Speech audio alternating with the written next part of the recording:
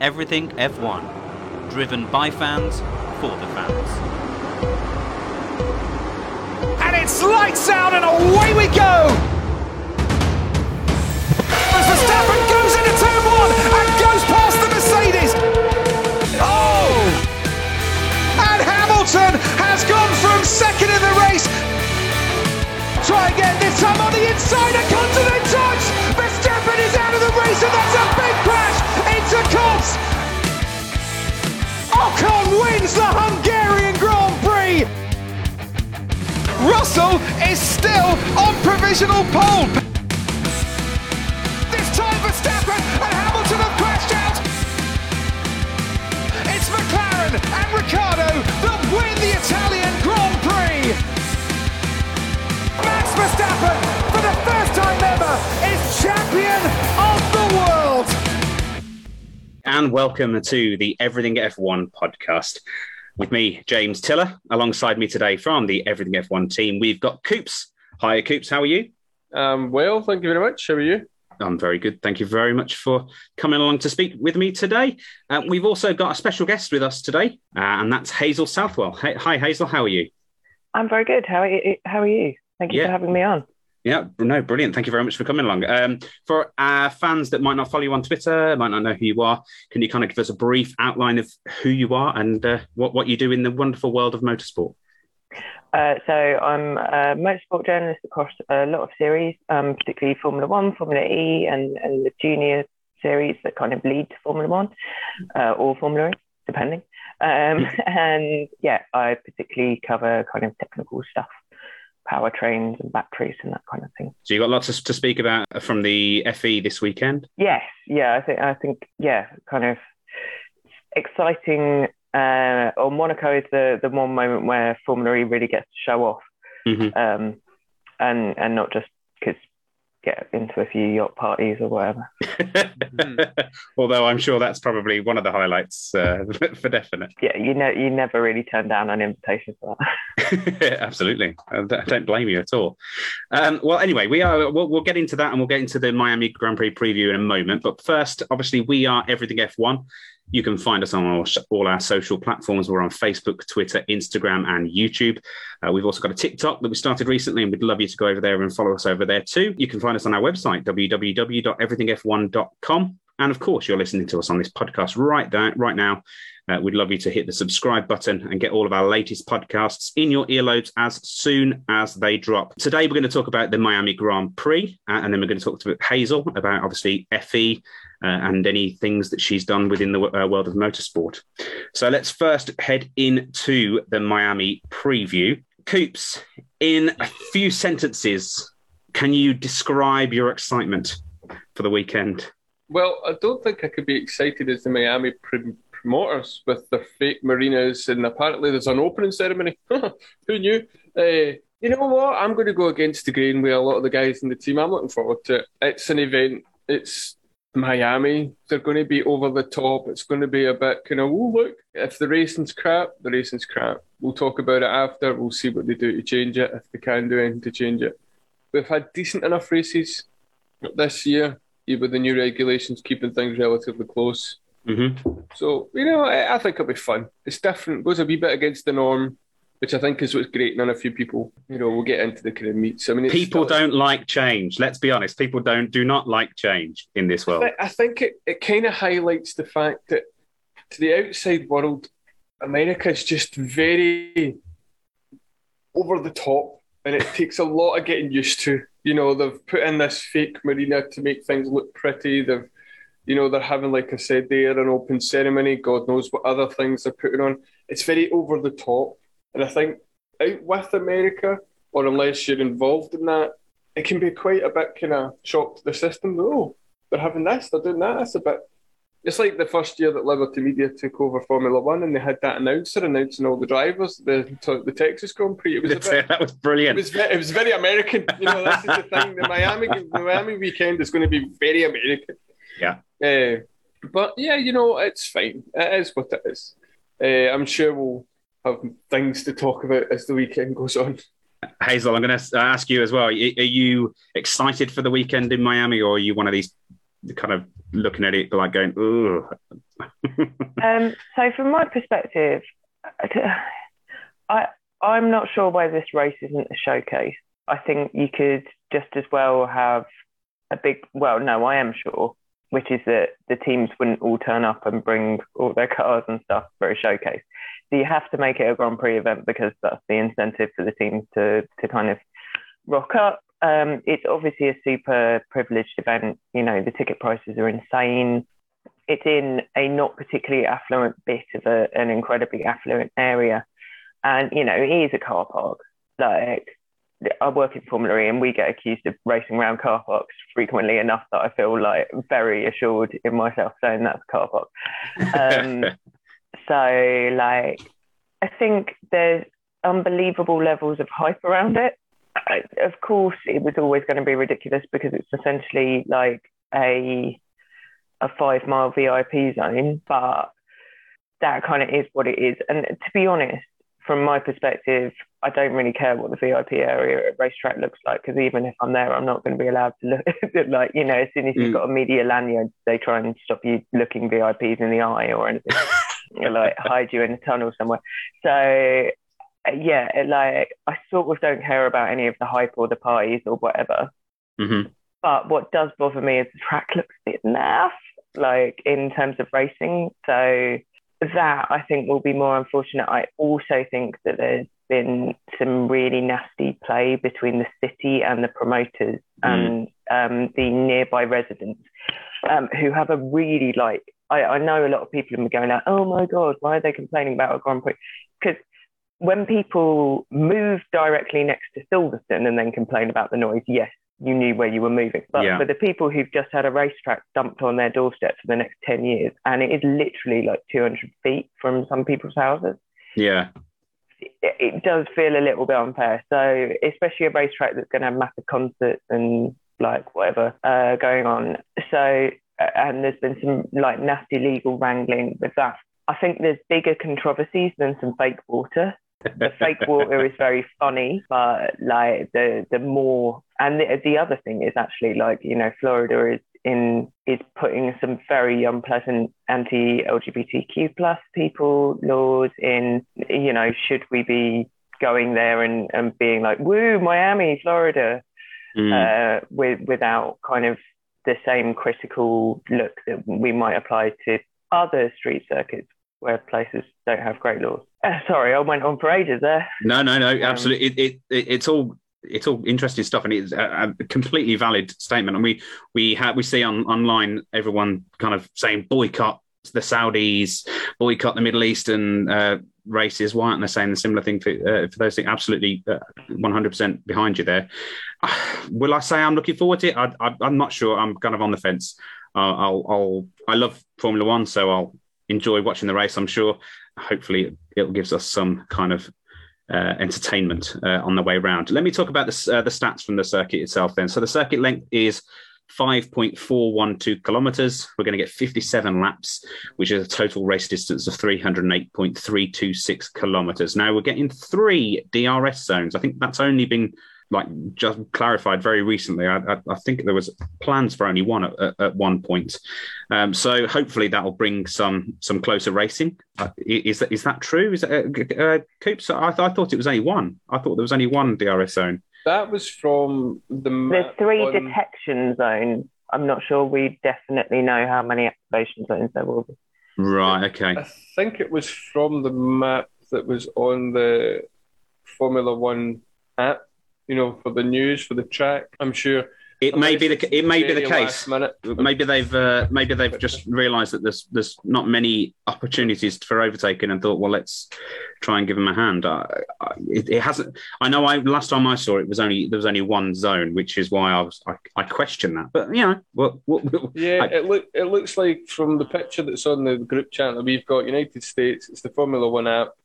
And it does have the 3 zones in it, with the 3 detection zones as well. So maybe very much last minute they've decided to add them in, but it's certainly here in front of me now. So, I mean, I'm not surprised because turns 11 to 16 looked like they were about to like completely kill any form of racing. Like if you look at the track map, like that bit does not look even with these new cars. And I think because we all thought maybe DRS would be gone at the start of this year. Clearly it hasn't. If anything, the effects have become more powerful, which means it's super effective.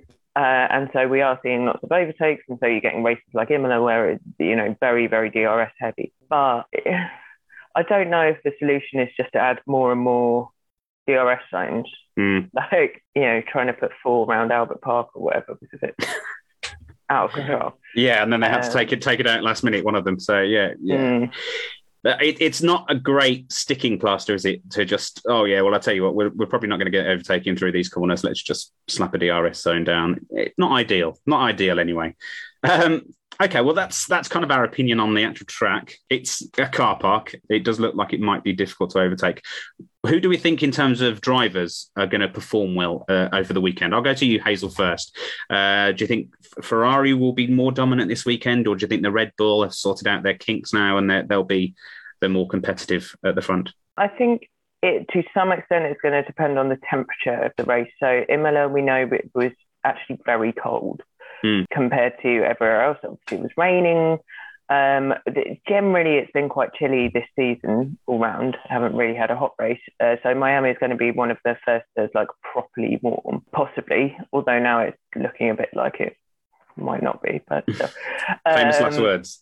Yeah. But in theory, Miami should be like relatively hot, which I think will hand more of the advantage back to Ferrari. Red Bull do have overheating issues. They have turned out to have sort of like more problems with that. They also seem to have like more tyre degradation issues than Ferrari, where they were better able to manage it. So, of course, all the teams are evolving a lot at the moment because, these are new cars. And so every lap you run, you get a huge amount more information about the car and how to interpret it and whatever. Yeah.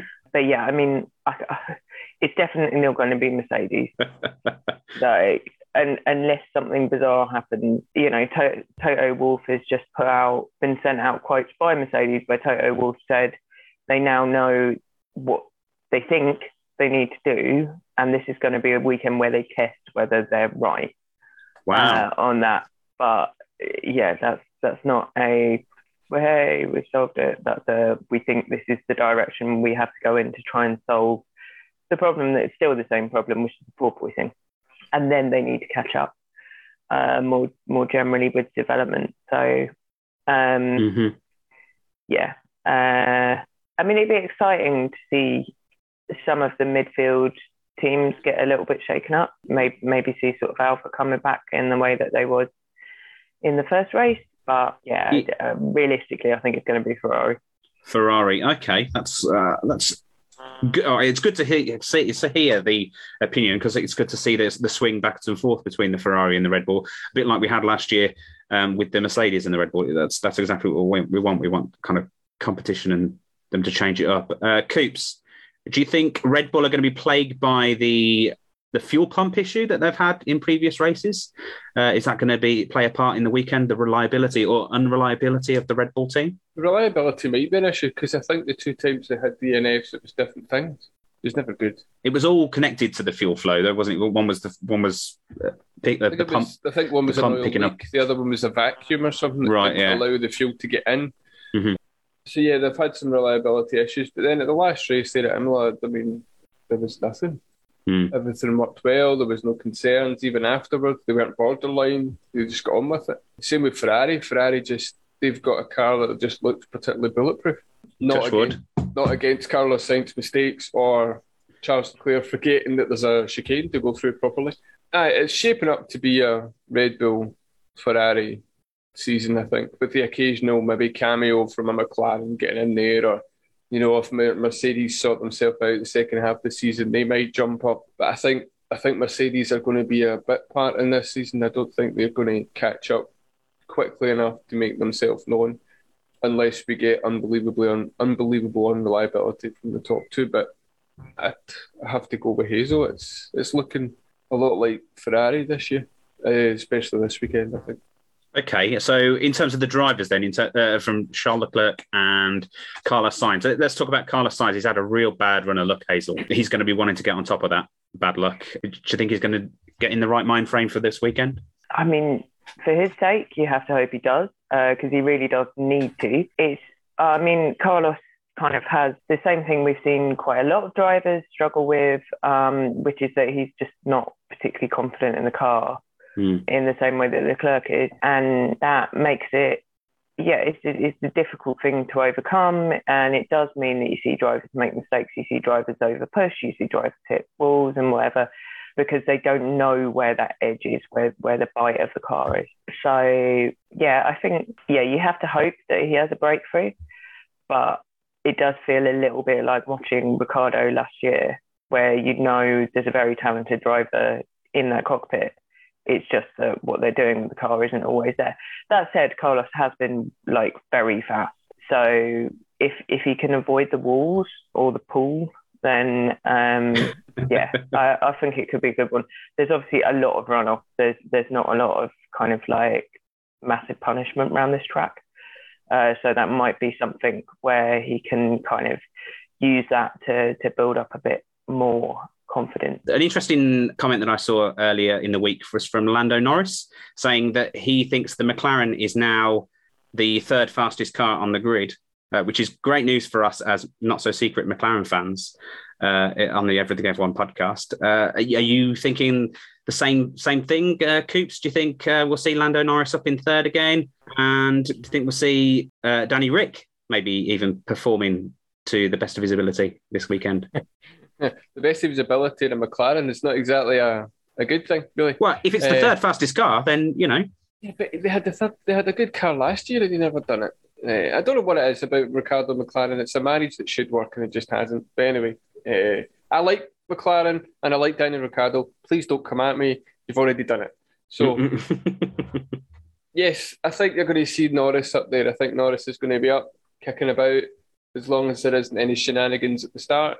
We do have a reasonably tight corner at the first corner. It's not a long start-finish straight before you get there. So, as long as he doesn't trip up in the race or do something in qualifying, then I'll see them up there doing their thing. I want Danny Rick to do something. I would love to see him on the podium. I wrote an article that kind of riled a few people because I said it failed. The McLaren Ricciardo partnership had failed, and people were like, "Oh, the weekend he was on the hard tyres." I'm like, I'm not talking about the weekend. Read the article. But anyway, but as I tried to respond to a few of the comments on it. I don't want him to fail. I like Daniel Ricciardo, and I think he's a good driver. But he was brought into McLaren to do something, and it didn't. He hasn't done it, so it's failed. You can't argue that. If you're going by, he's brought in, he's been paid a lot of money to be the main man in there with Lando Norris alongside him, and he hasn't done it. But I want him to do well. So I want to see Norris third, Ricciardo fourth, or the other way around, or them taking the podiums or whatever when something happens. So, I would love to see them. I just don't see it. I think there's just something. It's just, if there's bad luck in McLaren, Ricciardo gets it. Getting a wee squirrel at the last race and ending up in the gravel along with Sainz, or having the reliability issues at Saudi, I think it was. It was all on Ricciardo, whereas Lando Norris is up there getting podiums and kicking about the top end of the pack. So, I would love to see it. I actually, to be honest, I really want to see AlphaTauri do something because they've just been very disappointing. It's a shame. Okay, well, let's talk to Hazel about McLaren before we move on to AlphaTauri, but we'll speak about AlphaTauri next. Can you kind of shine a light on why Danny Rick's not necessarily got into his stride this year or last year or whatever? It's just... I mean, last year it was a total loss of confidence in the car. He couldn't understand why he was slow, which is very difficult for a driver. He felt that he was doing the right thing and he obviously wasn't. And having to adapt his driving style so much, I think, was very challenging and something that he wasn't expecting to have to do. So it clearly wasn't something that had been sort of flagged in simulator work or whatever pre-season. Then, having some very low moments, you have to rebuild your confidence. Like we saw, Yuki Tsunoda in Bahrain came out and was called the most exciting rookie in years by Ross Brawn and was fighting with Alonso. And then then he had a crash at Imola and it took him nearly the entire season to kind of recover form and to stop that loss of confidence. I feel like it's taken Ricciardo more than the entire season to do the same. Is that because McLaren isn't as nurturing an environment as AlphaTauri? Is it just that actually, Tsunoda was in a place where he could accept his mistakes more because he's a rookie or was a rookie?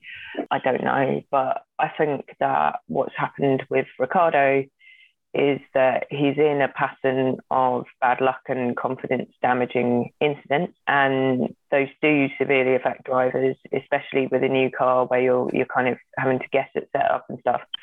If he is having problems getting the setup together, then he'll have to go with whatever Lando is saying. And they don't have very similar driving style. So that will be a problem. That said, I kind of feel that Daniel's issues this year are actually being kind of overstated. He did miss a lot of running in testing, but so did the entire team in Bahrain when he had coronavirus. And, it wasn't like Lando got a huge advantage by being able to run what was only just over 100 laps ultimately. They are missing a lot of track time. They have had this front axle overheating problem, which has been a real bane for them, and is really fixed. They've only been able to kind of improve the interim fix.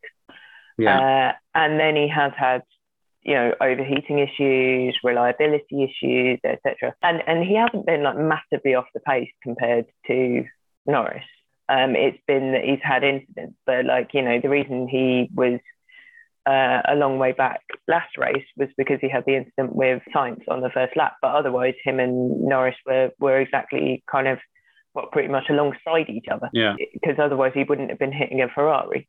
So I think, we've got a sort of, it's very tempting when you look at the numbers and when you look at the Wikipedia kind of grid of how the year's gone to be well, this is proving to be another shocker for Ricciardo.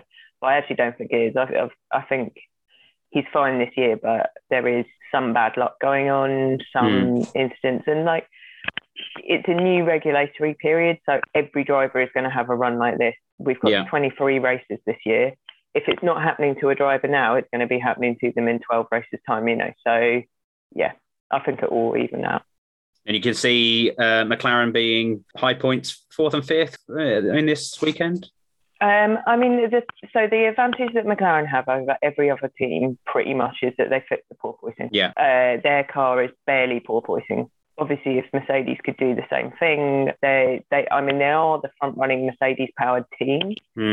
Whether they can do a lot more with that power unit, I don't know, which is unfortunate given it's frozen for a while now. But on the other hand, I also think there might be a bit of slow and steady wins the race with the Mercedes-powered teams, because I suspect they've gone for reliability, which obviously last season they had some fairly major reliability issues. And with a massive reduction in the number of parts that you can take and everything, that again, we have to remember we're so early in the season, whereas if we was discussing this kind of October, say we're coming into Suzuka, then all of the risks and all of the potential problems with the cars could look very, very different. Okay, well, let's move on to AlphaTauri then, Coops, because you wanted to mention those. Do you think they're going to change their luck this weekend? Do you think it's going to start coming right for, Gasly is historically been Mr. Consistent throughout the seasons. Tsunoda's obviously been up and down, but what can you expect from the Red Bull Junior team this weekend? Well,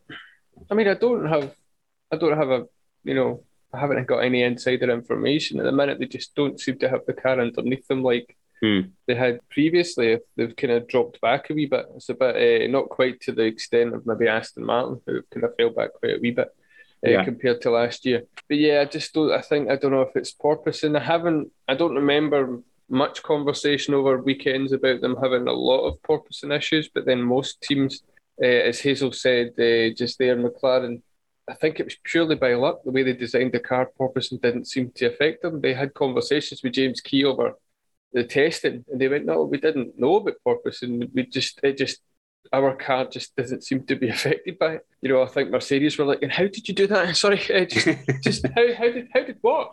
You know, everyone wants to get, like, what everyone wants is for one of the McLarens to end up in a shunt where they have to be picked up on a crane. Everyone wants to look at the McLaren floor. Yeah. They've got the four at the end of a stick, you know, the cab just like paying all the photographers to get as close as they possibly can. Can you imagine if that McLaren front axle overheating didn't happen and they aren't porpoising, where McLarens could be after only a few races? I mean, you know, we were all panicking. We saw them in Spain, and we're like, oh, great. Then they went to Paris, and we were like, oh no. And then they were fighting. They wouldn't even get out of Q3, you know. But they were bouncing, which is a good thing. But then I think that shows exactly how fine the margins are with these cars in terms of finding a comfort window, because everyone knows so little about them. And so it's like, you can just make one error, and now you've gone from being good in Barcelona to you can't stop your like you literally cannot run your car. Like that's the margin of error. I would hate to be an engineer in Formula One this year, because they're like, we only moved that like a millimetre and it's not working. But the concepts are so different. I mean, if you looked at, obviously we've had a couple of incidents where we've seen the bottoms of cars, and Ferraris is quite simplistic, really. Yeah, it's very basic. Very, very basic compared to some of the, you know, the extravagances of the Red Bull. But obviously it works for the Ferrari team. So, and then you had Mercedes coming out with the zero side pod idea, which for anyone listening, and from what I understand, the zero side pod concept has got nothing to do with the issues. Porpoising doesn't affect the side pod. It's not. I think it's to do with the underneath. Isn't it the floor is flexing because it hasn't got any supports from where side pods would usually be. So therefore, there's a slight flexibility in the floor. Sorry, I'm using my hands here. Probably that's no need for it, really. For a podcast there, so the floor's flexing because they've literally just got kind of connecting wires or struts going down just to the floor to hold it up. I hear that's slightly part of their problem. Which obviously the zero side pod does. It is part of the reason, but not necessarily directly, if that makes sense. Yeah, it might be a kind of after effect if they change it. I mean, if they come out in Spain with a big update and they've got side pods all of a sudden, then it's like, okay, so we know what the problem was then.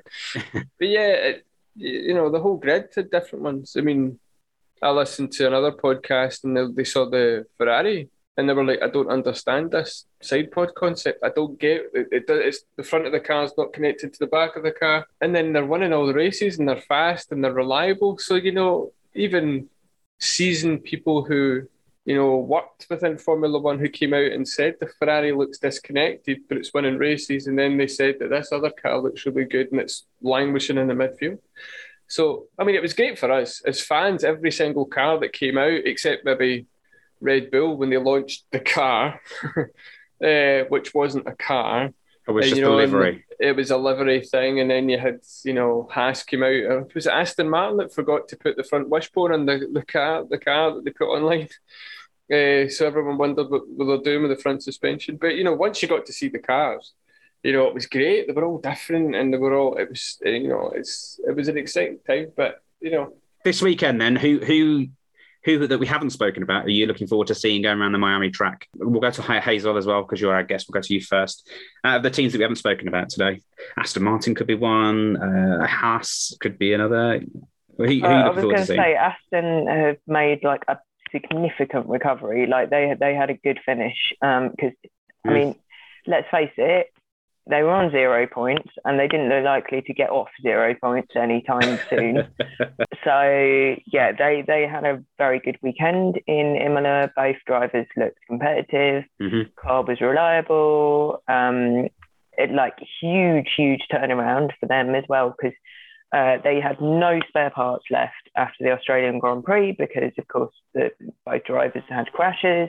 Yeah, and Vettel had multiple ones, so completely wiped out their entire spares. And then the team had to also work to bring an upgrade to Imola, which, like, you know, you had Mike Crack saying, "Yeah, it's really incredible that we've done this, but we cannot keep doing this. Like this can't happen. We can't have weekends like Australia leading into Imola." And especially because this is the spread out bit of the calendar. Yeah. like compared to how it's going to get later on. So yeah, they've got an upgrade that clearly is improving things. Their porpoising is less bad than it was, and the car seems to be a lot more stable. It'll be interesting if they're not having to rush to try and completely rebuild their spares, and running the composites print or the 3D printers and composites 24 hours a day and whatnot. Then I think it could be that they've now got a little bit of positive momentum. Could be that they turn up at Miami and they've changed something slightly and it's a complete horror show. But that's the case for all teams at the minute. You can think you've got something perfect and it turns out to just make it a lot worse. Let's hope that doesn't happen, because we all want to see movement of cars closer to the front and being more competitive. Go on then, Coop, you choose somebody to talk about, a team or a driver. Well, are we going to see Magnussen in the points after his positive start? Look, every time we do the predictions for TikTok, every single bold prediction I make is Mick Schumacher is going to get himself some points. Now, I've done it for Saudi. He didn't even race. I've done it for Australia. I don't know what happened in Australia. I can't remember now. But, I've done it every time. He's never done it. So it's your fault. Yes, probably. We could talk about Williams. I did find it funny that the engineers did ask if they could strip the car of all the paintwork to save completely get rid of everything to make it this black carbon fibre car, and the marketing team it would look cool. It would. Yeah. But the marketing team are like, we kind of need somewhere to put the stickers to say it's a Williams. It did look really cool at the last race where they stripped off as much as they possibly could. But it would be unique. So it's just the sponsors that would be a bit annoyed, really. Yeah, the W at the side, they wouldn't be too happy. Just get white Tipex on it or something. I don't know. Like, is that lighter than the stuff they use? That's extra weight, yeah. Nice. Yeah, clearly they have issues then if they're wanting to get rid of all the livery. I know Aston Martin have done it to a point. They've stripped back. McLaren have done it. They were very orange, and now they've just got black with some orange and blue dotted about. So teams are doing it because none of them are meeting the weight. They're all very heavy. It's a really extreme thing to do, though, because the thing is, like, paint in Formula One, because obviously they don't just like go down home base or whatever and grab some could you make Magnolia white or whatever, slap it on the wall and hope your landlord doesn't notice what you've done. But speaking from experience, but yeah, the way that they paint the cars and the way that they strip off the paint is part of the way that they thermally manage the cars. So like some bits of it would kind of need to be covered, or like bare carbon fibre is obviously going to behave differently thermally if it's in sunlight or if it's the source of external heat transfer than if it's covered with paint. Whether that's better or worse, I don't know, but it's going to be different to the way that it was originally designed. So especially like on the side pods and things, which are very important for cooling. And again, because bare carbon fibre is not the same texture as a paint, then you can end up with different things. Like Formula One teams really muck around with their paints. Like the Red Bull very matte paint is a specific cooling thing that they do. So yeah, it's a very extreme move to take all the paint off your car, because although it sounds stupid, but this is F1 and everything is part of the performance of the car. It is part of the performance of the car. Yes. I don't think I've ever heard of a team wanting to do that at any other point in Formula One, take paint off a car to that extent. Didn't the Mercedes did it in the 1950s or something? Didn't they? They literally, historically back in the day, it was just steel. Yeah, they didn't put any paint on. Literally painted on. Yeah, I think that's where the silver arrows came from. I think, but in modern Formula One, shall we say, I don't think I've ever heard of that before. But as Hazel says, everything's done or asked for a reason. It was interesting that it wasn't FIA that said you couldn't do it. It was the marketing team that were like, from Williams, that went, no, we're not doing that. Literally, because our sponsors won't know what this is. So I just found it quite funny. I found it quite amusing. Okay, well, let's make our predictions for the weekend then. I think we kind of know who you're going to say, but let's all pick a top three for the race in Miami to close the preview for Miami Grand Prix. So I'll go to Coops first. You can be the first person to put your cards on the table. Who's your top three? Okay, Leclerc, Verstappen, and Norris. Ooh, 3 different teams, 3 different constructors, and yeah, that's good. Yeah, why not? Hazel, have you got an advancement on that? Sainz, Perez, Russell. Sainz does need a good race. I think he deserves it, and it's about time, I think. So, I you know what? I'm gonna copy Hazel for my number 1 step. I'm gonna say Carlos Sainz too. I will say I do still think Max Verstappen will be on the podium, so I'm gonna say second. I'd love Lando to be third, but I think it'll be Charles Leclerc behind him in third. So I'm gonna say the Ferraris are going to be split by Max Verstappen with Carlos Sainz first and Charles Leclerc third. Okay, well, that's our preview of the Miami Grand Prix. It's coming up this weekend. We hope you all enjoy it. Certainly, we're kind of looking forward to it and kind of not looking forward to it. But, you know, it's Formula One racing, so it's something to watch over the weekend. Okay, now we're going to talk to Hazel about her experience with FE. But before we do that, actually, we've got our sponsor to mention, Coops. Have you used your razor yet? You've been sent a razor, a shaver by Manscaped. Have you given it a go? I have, but not quite in the way it was designed. As the Ginger Viking, it has been used to help manscape the old neckline.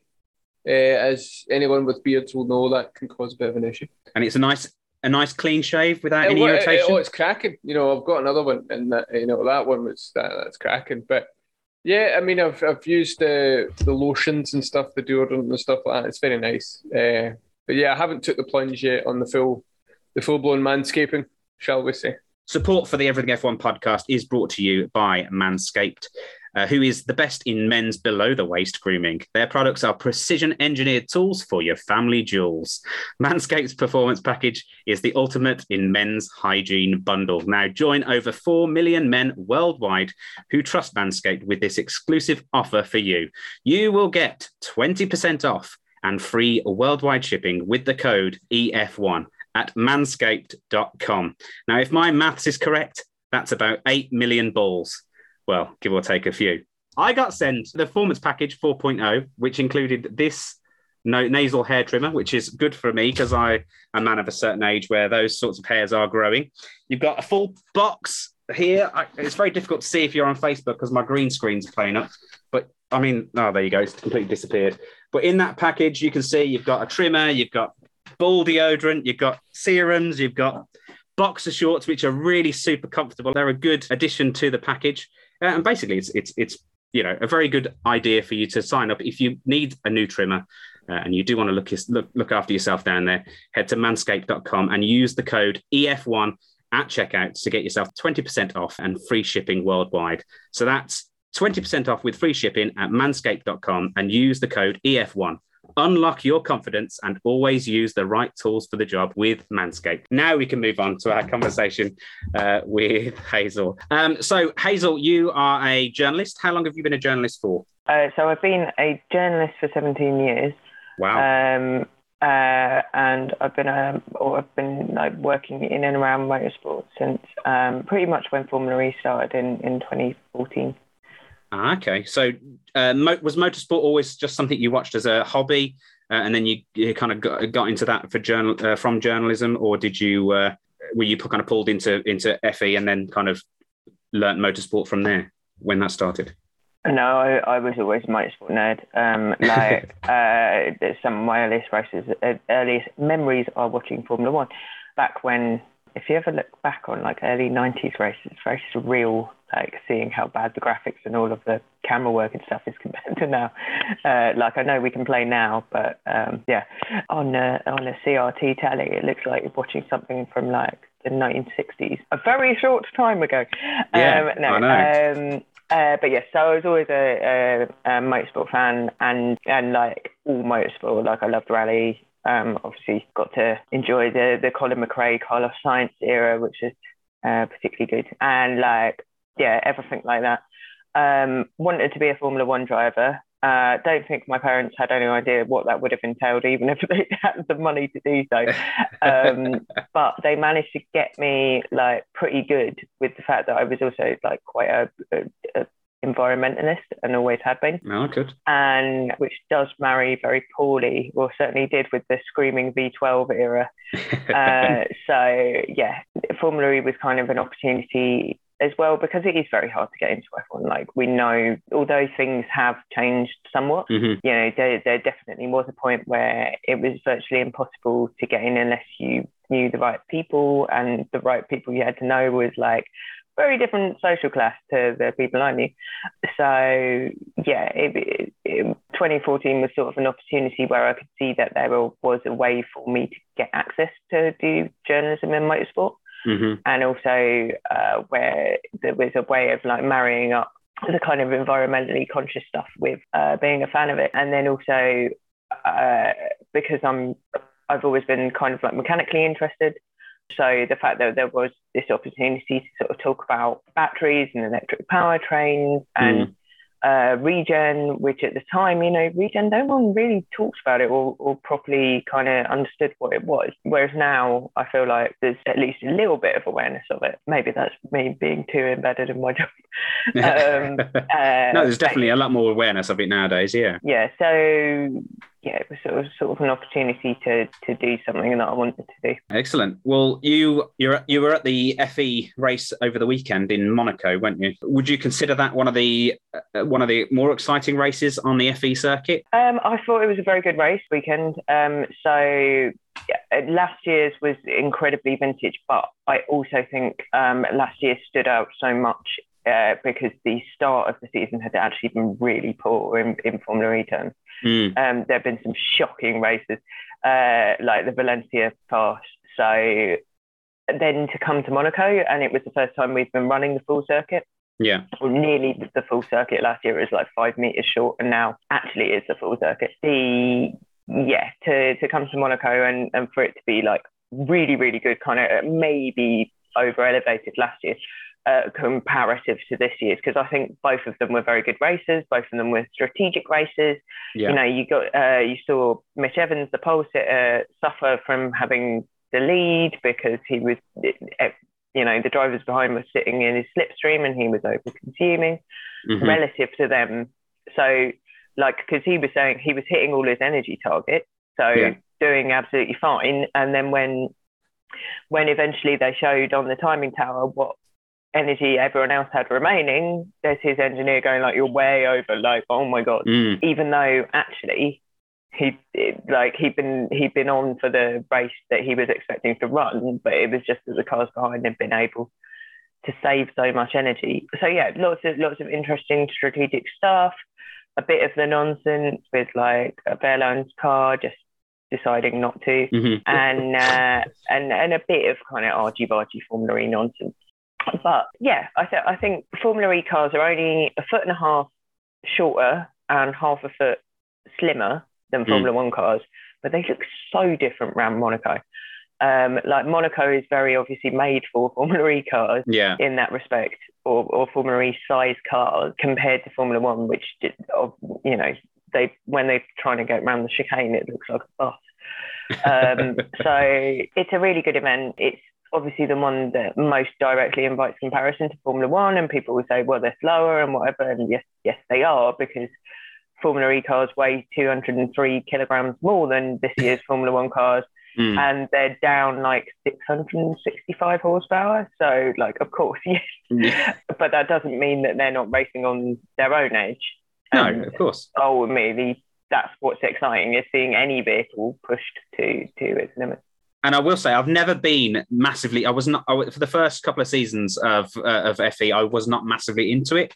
I watched a few races last year, and I've committed this year to make sure I watch every single race, because from what I've seen, the racing is very close, very competitive, and obviously you get a bit of argy-bargy through a lot of the corners, lots of bits of carbon fibre going all over the place.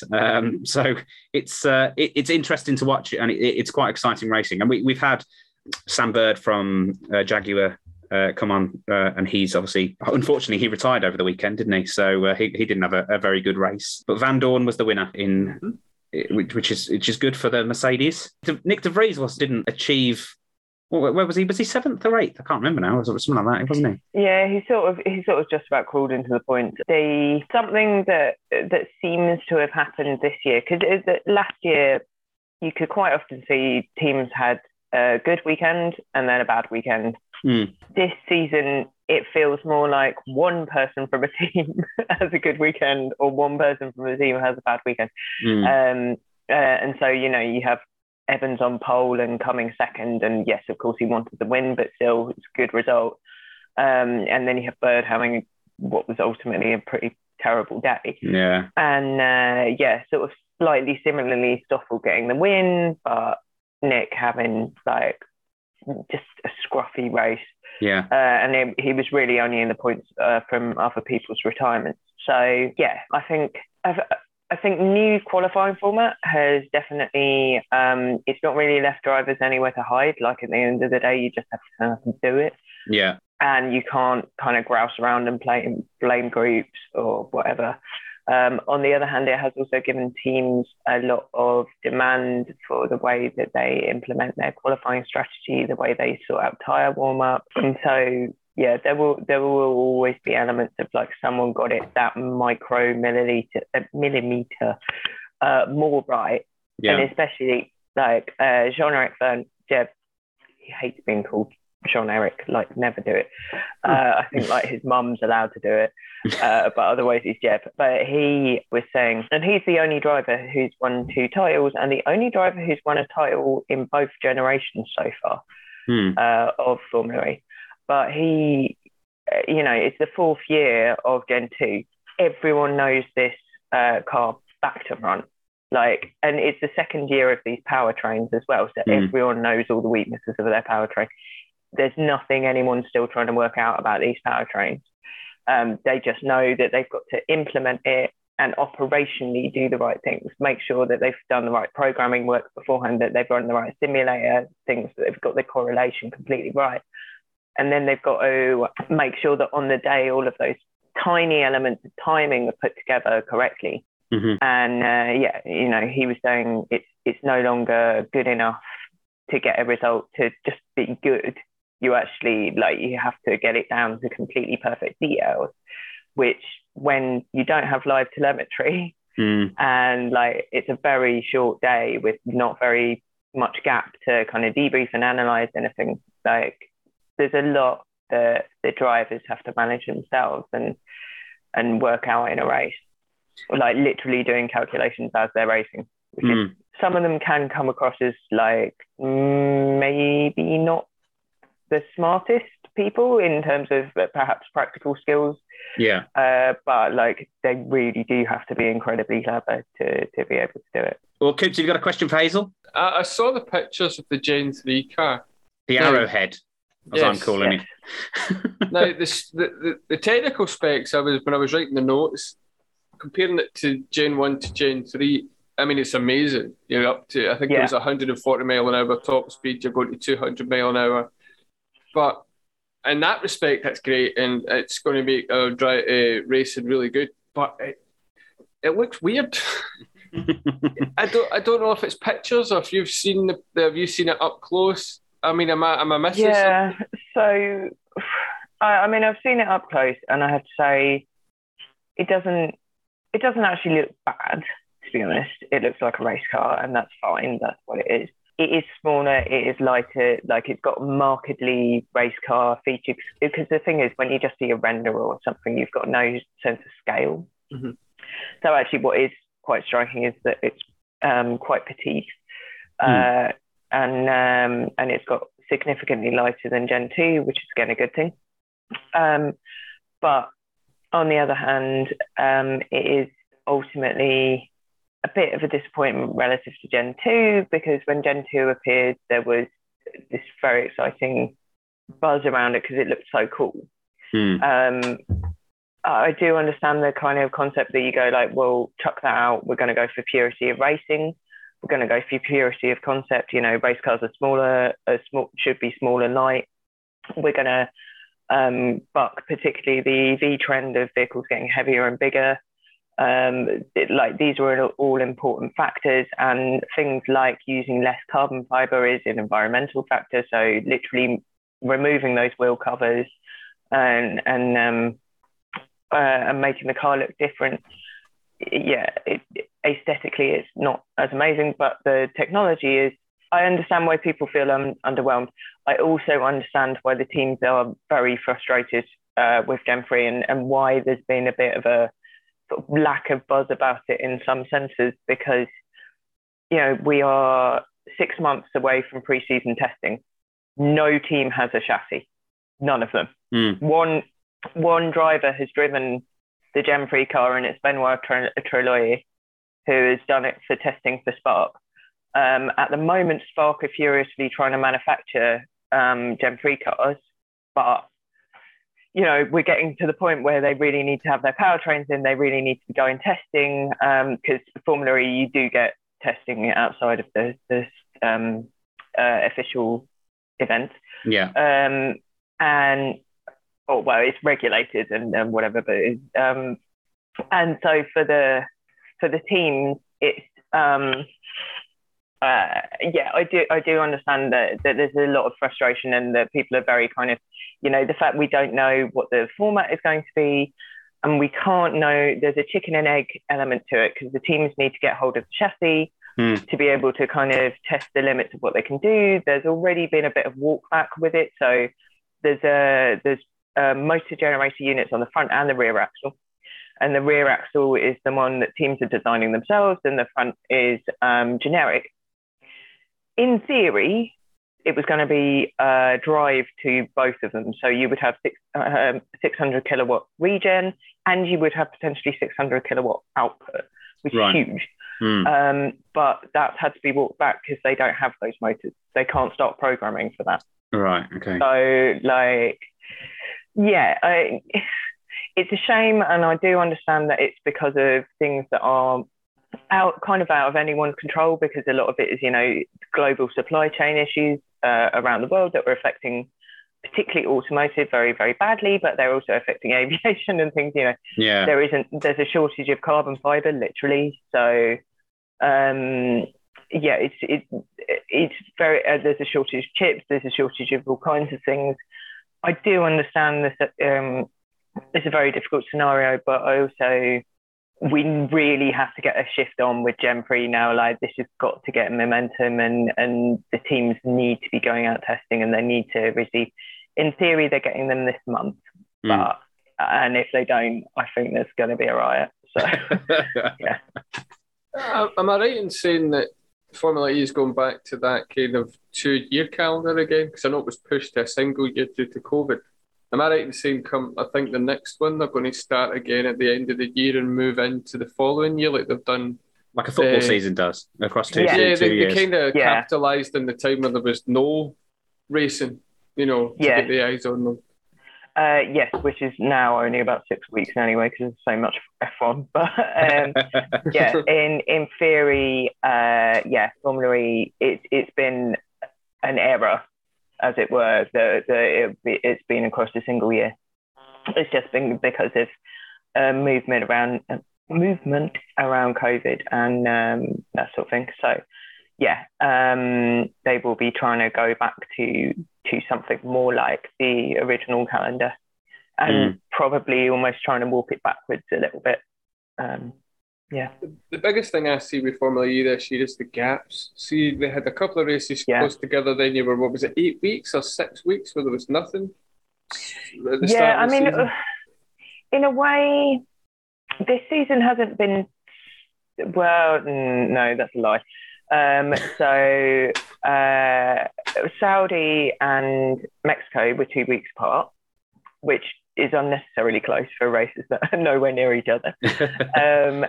And then we had a colossal break until Rome, because we didn't have what could have been the China TBC round. There has been that rounds lost from the calendar. And of course, you know, everything is still in flux. You know, Formula One, you know, look at even if you manage to mitigate everything to do with COVID, and no series have, then look at what happened with Sochi. You can't predict how these events run, and particularly when it's vulnerable events like city centre events, like Formula E in season 3 had a very disrupted calendar. And it was because there were a load of terror attacks in European city centres.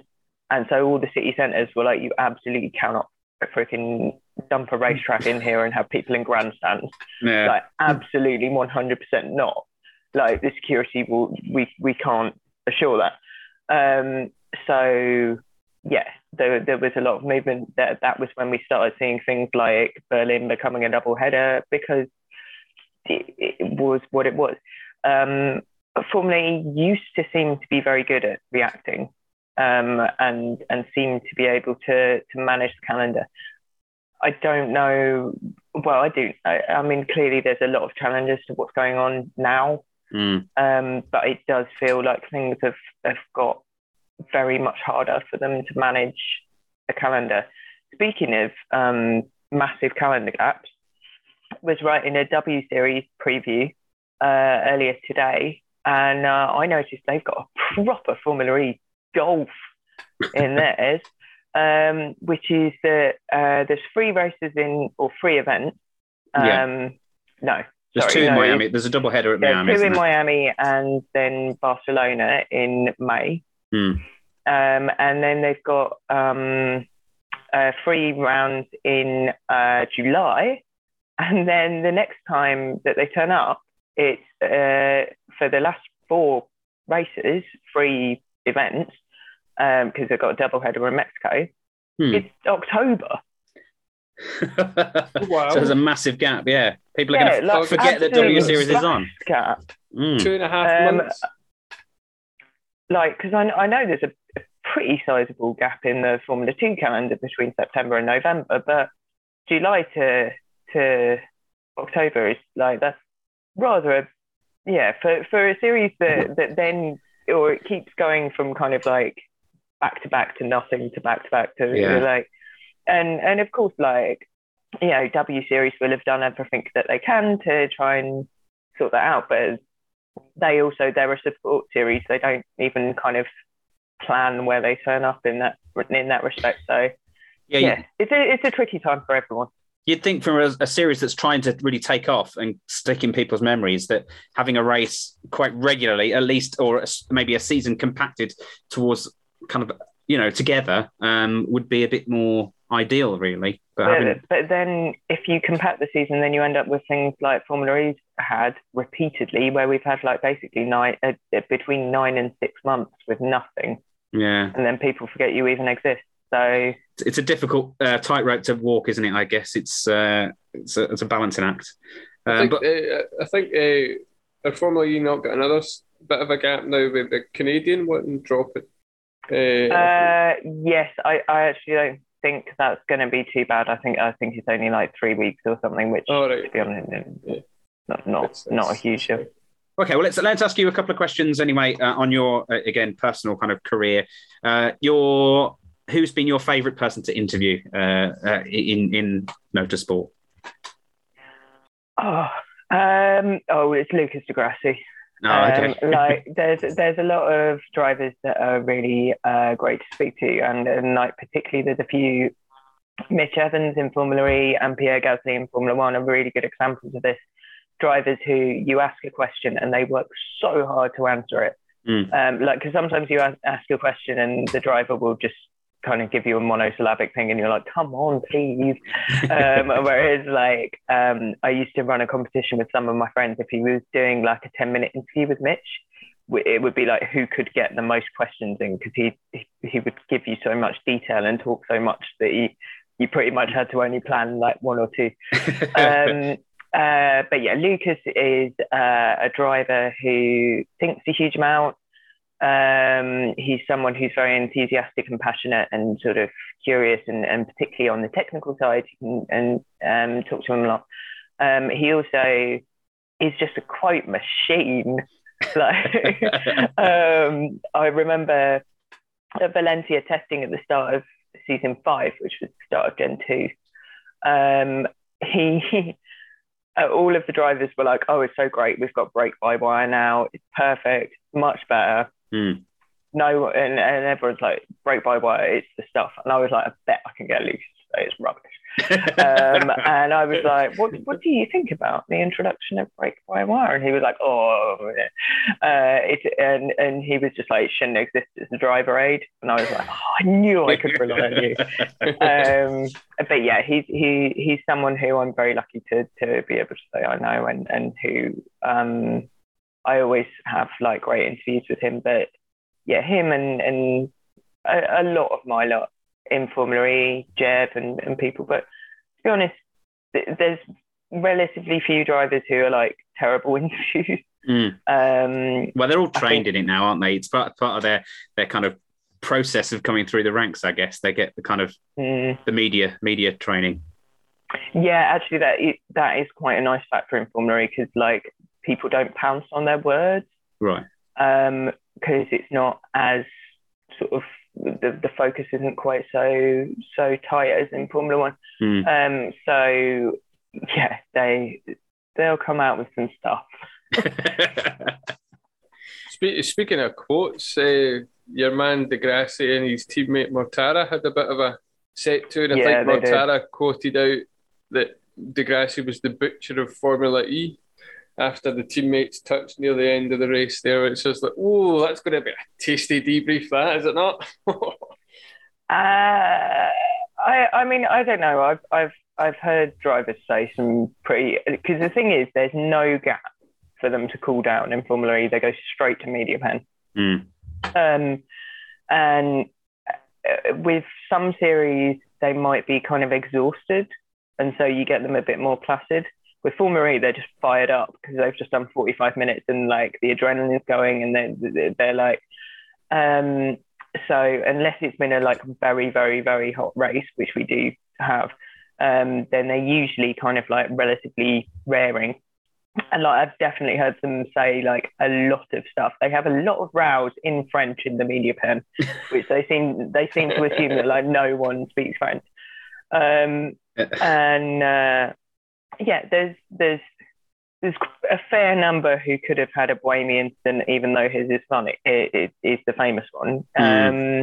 But they're also, I think everybody understands that the stuff that you say when you're rolled up and here's the moment, and coming out with something isn't, you quite often see them kind of visibly calm down over the course of a few interviews. Because when you've just taken a knock and you're in a bit of pain, possibly, and you're cross about your result, then you're going to come out with some rubbish. Sam Bird and Mitch Evans had a proper like calling each other idiots, and I can't remember which. I think it was Sam about Mitch was like, oh, he should lose his license or whatever. It was before they were teammates, the year before they were the teammates, when they hit each other in Diriyah. And when they were announced as teammates, the only thing I could think of was it. But like the fact is, they had actually calmed down and made up by the time they'd left the media pen. They all do get. I mean, there's a few of them that do actually genuinely loathe each other, but that's generally kind of like off-track stuff. The on-track stuff tends to get more easily sorted. So I'm going back to you again, because Coops took it away from you, but I'm going to bring it back to you. If you could interview anyone from past or to present in any motorsport, who would you choose? They could be dead, they could be living, they could be, I don't know. Who would you like to interview? I think it would be very interesting now to speak to Lella Lombardi, who unfortunately is dead. And has been for quite some time. But yeah, to speak to Lella would be something incredibly interesting to do. And I think like the lens that she could be, or kind of the positioning of an interview with Lella now would be completely unlike any interview that she ever did, back in the time when she was racing. And there aren't even that many of them from then. So, I think. I think she'd be my pick. She'd be great. She'd be, like I say, there'd be so much more acceptance for her as a lesbian, and a female driver. It would be absolutely amazing to bring her. Yeah, that's a cracking answer, actually. Very good. Coops, you got another question for Hazel? What attracted you to Formula E as a series? It seems to have it doesn't get highlighted in a very nice way. And I think I read on Twitter, I can't remember, so apologies to who it was, but somebody wrote on Twitter about the disdain for it. And I think you replied to it, and I read your reply to it. What was it, and what attracted you to it? To some extent that, because I think everybody loves an underdog, and but some people don't. And when Formula E first appeared, it was this scrappy little thing that was going bankrupt 4 times a week and was barely kind of wobbling along on its wonky little wheels. And I think there was something very appealing to me about the energy of this thing that sort of shouldn't have existed, or been possible. And I think the fact that it was only kind of being held together with duct tape and hope was quite appealing in a sort of punk way. I used to work in the humanitarian sector and also in music journalism. Both there's a lot of that there, but you don't think about it in motorsport because everything's kind of pretty well planned. Well, I mean, aside from sticking Ginettas back together with literal duct tape and whatnot, but it had a sort of little deranged energy to it, and also I think if the racing had been totally naff, then no.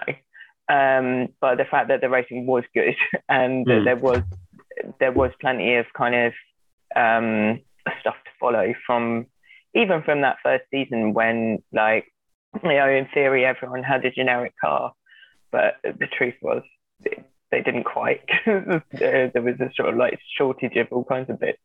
I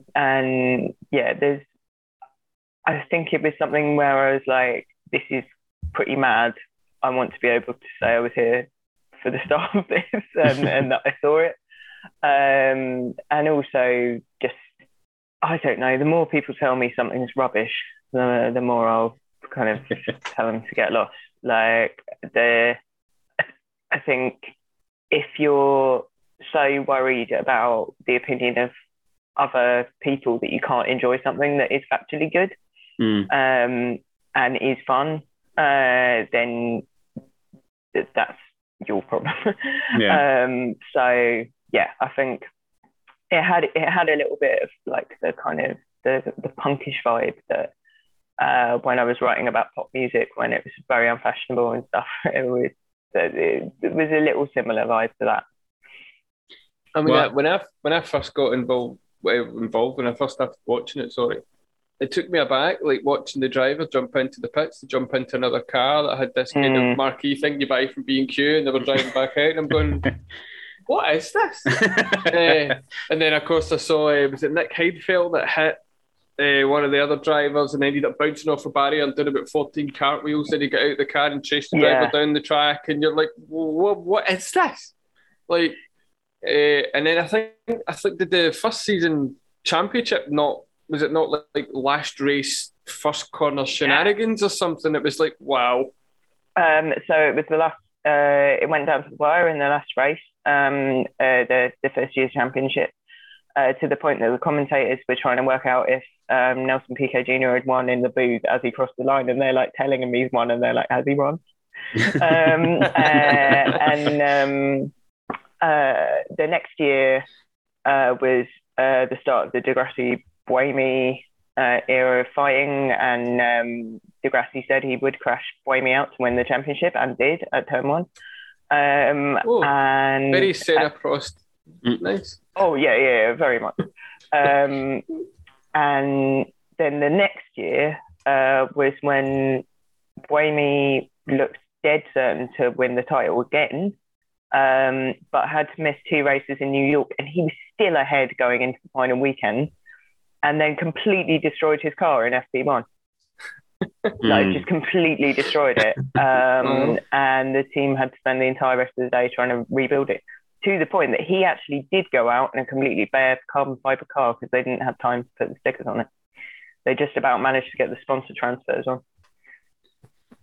Okay, well, I'm gonna move away again because you keep dragging us back in, Coops. You keep dragging us back into FE talk. We want to talk about Hazel.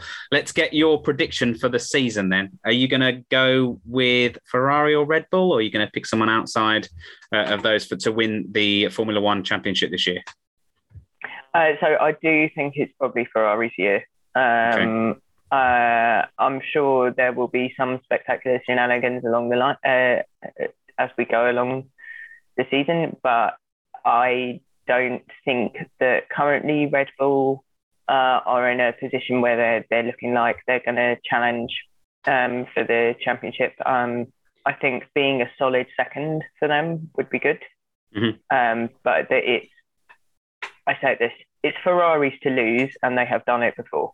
So they are the best at doing that. And do you think it'll be Charles Leclerc that will be the winner, or Carlos Sainz? Everything right now would point to Leclerc. We'll see. I think the likelihood of Leclerc coming out on top between the two of them is very high. If Sainz was a bit more comfortable in the car, I might say that he's a little bit more level-headed.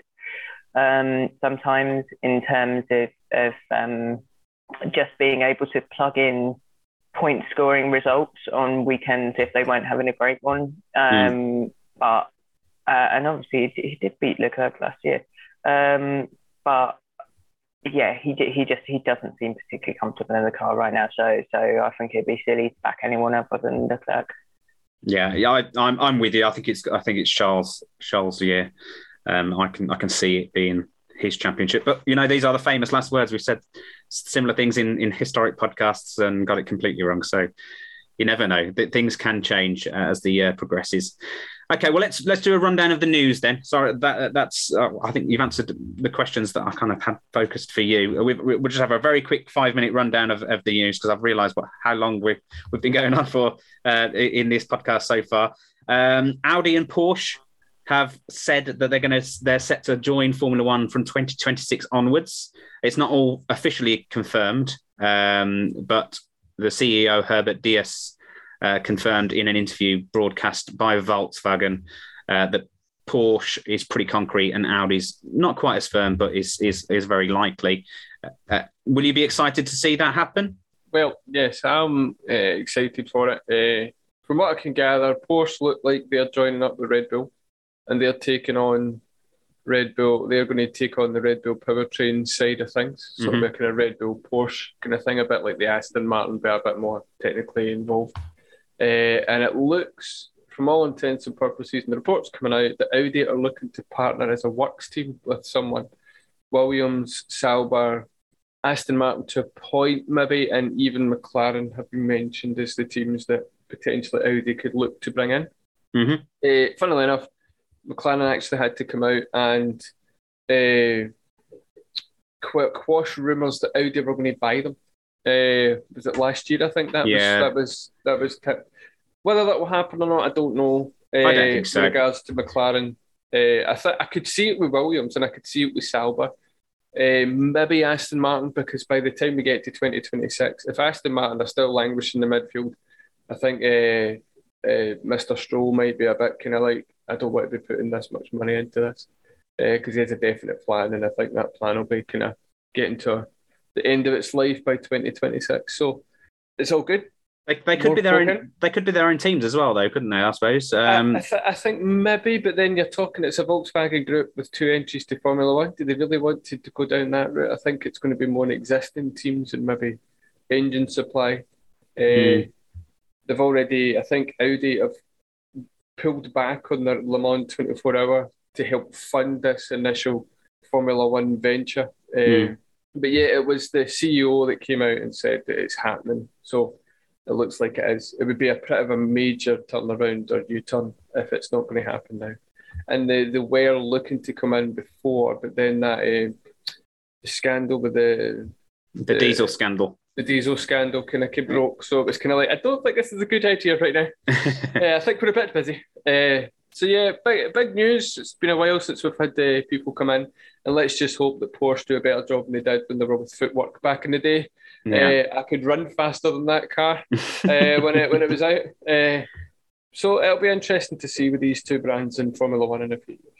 Another news story that's broken over the last couple of days. Alice Powell has joined with Alpine as a talent ID and development mentor.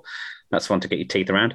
Alice will act as a mentor to the drivers, particularly female racers, on their racing, fitness, career and opportunities. So that's a great move for her, isn't it? We'll go to Hazel. It's great to see another female within Formula One. Obviously not unfortunately in the driving seat, but to have a position with one of the top teams. Yes. So I think for Alice, it's great to see her getting that opportunity. I think she's a very good person to do it.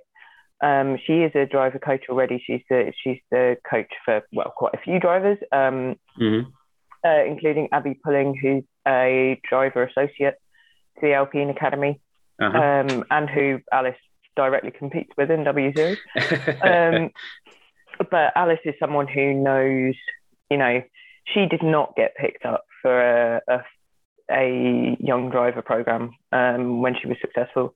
She was a Formula Renault champion and then had a dire season in the most explosive GP3 car ever. Still did manage to grab a few points, but it really wasn't an opportunity to show what she could do.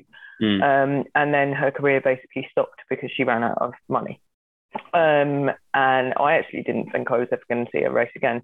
So I was very glad when I got to see her drive the I-Paces in Syria a few years ago, and then to come back in W Series and sort of be getting opportunities now. So yeah, she's someone who really understands how things can go wrong. She's very she's someone who can get young drivers into a position where they can succeed. And she's not, gonna mollycoddle them. But certainly, who someone who understands the realities of the system and can kind of push people forward, and especially to encourage.